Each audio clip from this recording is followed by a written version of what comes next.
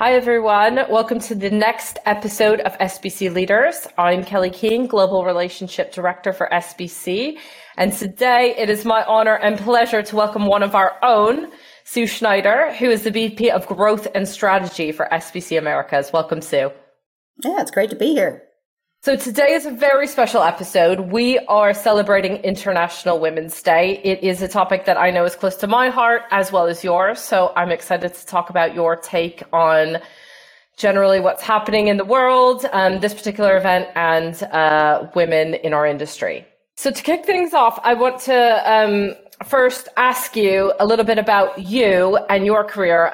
I know that you've had quite a lengthy and storied career in our space, but I thought it would be good to tell a little bit about your story and where you've come from.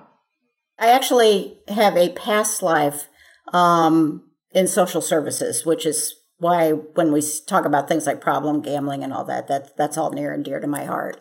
Basically, I got involved in the gaming when I was running a social service agency, we ran bingo, oddly enough. So I do actually have a past as an operator, which is a little shocking. I hated it. So it was quite an experience. But in this industry, I got involved in '99. I was editing, just prior to that, a print riverboat gaming publication called Rolling Good Times. And then we kind of morphed that into putting that online in '95. And looking back, that was really probably one of the first affiliate marketing sites out there.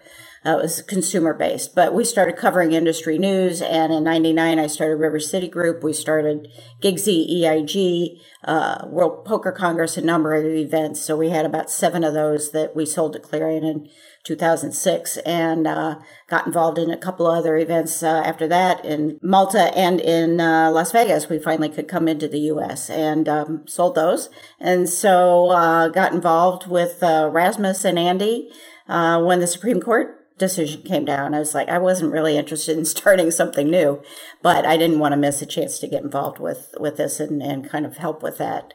And it's been great. I mean, other than the COVID part of it, but it's really been a lot of fun to see this happen because I never thought it would happen here. Yeah, and now you're overseeing growth and strategy in the Americas, LATAM, Canada, US.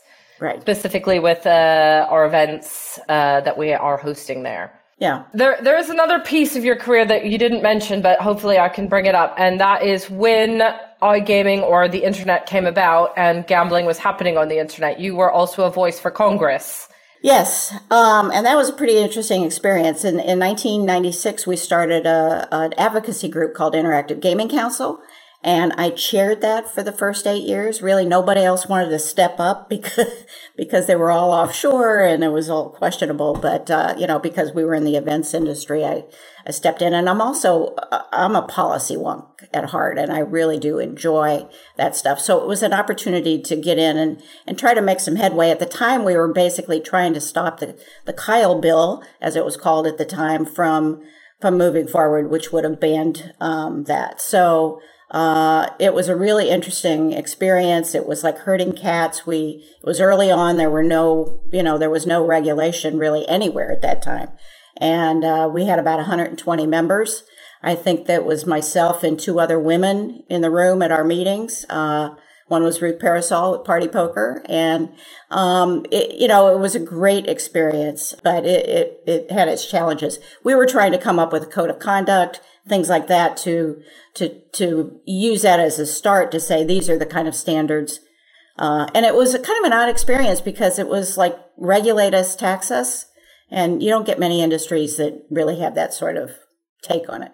Yeah, that's right. And I remember that story because I think this is a nice lead in as we're going to talk about International Women's Day. I remember you telling that story because of the message of take an opportunity. And you said that you were one of the only women in the room, but it was an opportunity that none of us had experience. Well, no one in the space at the time had experience with, right? And you took it.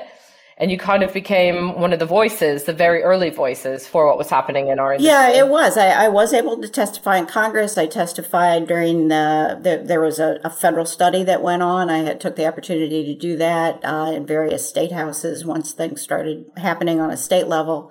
So it really, and why, when I talk with young women in particular, I always let them know, get involved in your industry, associations and that sort of thing, because it really helped my business too. I mean, we became known as the experts in the Central Clearinghouse. So if CBS Market Watch or the Wall Street Journal or whatever wanted information on the industry, they would come to us. So it really had a dual effect of really actually helping us in that regard too. So those are the kind of intangibles that you don't think about. The theme for International Women's Day this year is Break the Bias, which is highlighting the fact that gender bias still happens in our daily lives. It happens in our workplace. Can you talk to me a little bit about that? Have you experienced gender bias in your career, or are you watching it happen today? Yes, I think it's still ongoing. It's if you look at it, there have to be thousands of companies in the iGaming and the sports betting and even the land-based space. And I think you and I have been trying to identify female CEOs. We're maybe up to 30 out of thousands. So, I mean, we are seeing more women in C-level positions. So hopefully that pipeline will begin to, to move forward. But it's still there, particularly on the management level. Yeah, but as you say, I think it is changing as we start to draw awareness to it. How do you think we as an industry, particularly maybe in events, what role events might have to draw awareness to gender bias and start to say, we can be better? Well, it's an ongoing challenge. My mission in helping to shape the programs for SBC is always to get more diversity, whether it's minorities or whether it's women or both. And it's a challenge. So, I know there are critics out there that are very vocal about having manels and all that, but believe me, we try very, very hard. We try very hard. So, and sometimes we don't make it. But it's just so dominant, so male dominated industry that it's hard. It's getting better. I really like, for example, like as you well know, there are several women in gaming groups. There's one in Australia, and one of the things they're doing is training, in speaking so that people feel comfortable to come into that position. But it's much easier than it was 10 years ago, in terms of getting women in that. And, and there are groups, as we work with like Global Gaming Women and groups like that are doing events at this where there's kind of support, some time to set aside to really talk about, the kind of issues that they continue to see. It was really interesting during the pandemic because people were juggling trying to teach their kids, as well as their job and everything else. So I think the last 2 years has made it even tougher in a lot of ways to be able to get all that balance in. Yeah, I agree. Do you think the pandemic has also changed the need to build an external profile, the need for more women to come out and talk about their expertise and things? Not necessarily to promote themselves, but promote their expertise, because we are now learning, a lot of what we're learning is digital, and what we're learning about the industry, especially in America. I think there's so much change and it happens every day. Well, and there's so many innovations. I mean, a lot of the newer female management that I'm seeing are in tech. They're coming out of the tech industry, and they're coming in and doing some really innovative services and companies. And that's the part that I think is kind of fun. Or they're coming in from finance, or they're coming in, if you look at the kind of the pedigree of a lot of the women that are coming into C-level positions right now, they're coming out of other industries and into ours. So that's a whole new infusion of expertise and energy, I think. What would you say to someone, particularly someone who might be younger or joining the industry, who might feel that their career is slowed or hindered by gender bias? I think right now is actually a time where they can really take advantage of that. I'm seeing more companies looking for, women as in higher level positions on their boards. I think at this point there is enough of a tipping point that's kind of coming around where, if you look at the board on a company website and it's doesn't have any diversity at all, they get called on. And so, I think it's actually a really good time to take advantage of those opportunities and put themselves forward, because I think many of the companies are trying to fix that. And as you and I know, we were on a call the other day. There are a couple states who are making diversity a priority in terms of licensing and a priority when it comes to setting up the business. Maryland in particular has said women and minority-owned businesses get priority. Those sort of set-asides aren't really happening much yet in our industry. I mean, I've tended to see that more in the past with like highway department construction projects and, other kinds of maybe more infrastructure related. Haven't seen it that much in our industry, but I would imagine we may see more of that. So that'll be a good opportunity, I think. Again, for people to come in, maybe even from the hospitality industry or other areas where they've been working, and it would be a natural for them to add sports betting, for example, into the mix of what they're offering. So that part's kind of fun. Having been part of this industry since the very beginning, when we talk about online gaming and sports betting, how far do you think we've come since then in terms of gender and gender representation within our space? Well, I'd say at the beginning there were so few women involved. There really, really were. I mean, and as it's gotten more corporate, maybe a little less fun, a little less entrepreneurial,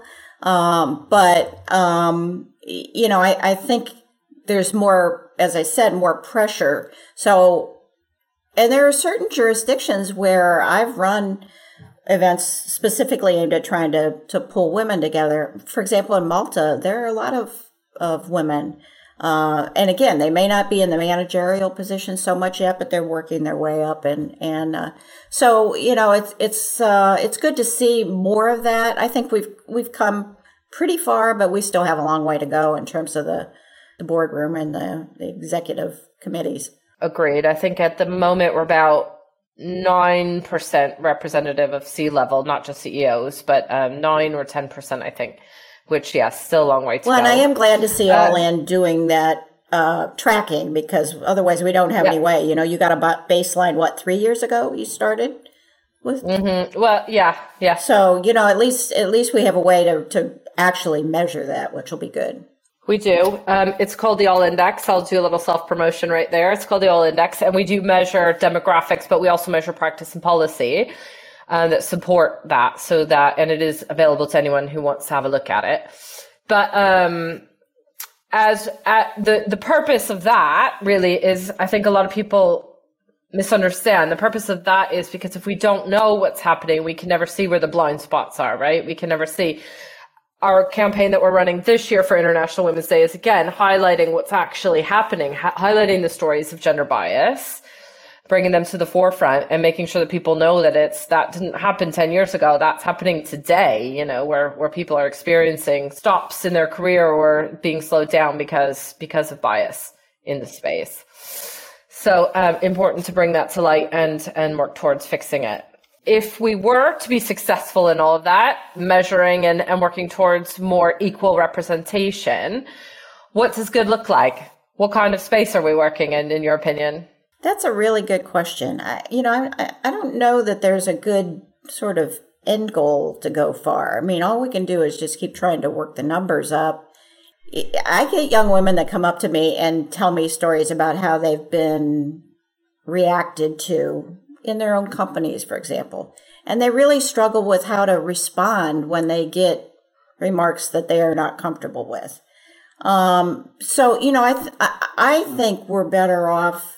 Sure, we have the goal of trying to get more women into management, but I think all of the women in particular in the industry need to have their ears open and be able to provide some support and feedback to the younger women that are coming in, because they're still getting a lot of that. It's something that just needs to be fixed. And I would hope the men would call their fellow guys on it too, and I see that more. I do see that more. So, I think that's where there's more progress too on a day-to-day, everyday level. But I think people just need to after the Me Too movement and all that, I think there's just greater awareness about how just personal interactions are perceived. And the tolerance for that is not what it was, both from men and women. So I think if there was one piece of advice is, don't feel afraid to say something, because that's how you change that culture. And that's the only way you're going to kind of lift all boats is to change that culture and make sure that kind of stuff just goes away or is not accepted anymore. For me, I think we start to get a brand new customer base as well, right? If we bring in new perspectives, we start to include more people in terms of who our customers are, which is going to help, as you say, lift more boats. Like, it's going to help all of us in the long run. We have better products as well. Because we'll be able to challenge one another a bit better. As you said, being able to call things out also means a culture where we're safe to, share our ideas, right? As well as say, don't do that. And the whole portion of, there are some people I think that take a more antiquated viewpoint. It's like, these are preferences, they're, preferential treatment or whatever. But I don't see that as the case. I think it's a matter of, when it comes to hiring, it's a matter of opening up a whole half of the, the demographics. I've talked to women that have been traders in Las Vegas for like 30 years, and they have some stories. But, why is it that there are so few in a lot of those kind of roles? So those are the kind of things that I think from an employer's standpoint makes sense to really explore and say, maybe we need to open that up a little bit more so that, there are a lot of very, very talented people out there. So let's make that happen. Yep, exactly. Couldn't agree with you more. Do you think we should limit International Women's Day to just one day, or should we have more? Should it be a month? Or a year? I don't really have an opinion on that. I mean, I think there is more awareness year round. So I think it's more about changing the culture and people speaking up. Yeah, I generally think that we should take it as a time to maybe reset our priorities and maybe look at how we can be better one day. But it should never be just the one day and then we say, see you next year, right? It should be about how do we sort of reflect upon that in our workplace. Well, and hopefully a way to gauge what kind of progress there has been from the previous one. So Exactly. Well, we are coming to our end of our chat, Sue. Thank you so much for joining us. Before we go, I do want to say International Women's Day is one day, as we said, and celebrating and looking to support all of the women in our space and our workplace and the world. However, I would be remiss, and I think you agree with me here, is that there is also something else going on in the world right now with conflict in Ukraine.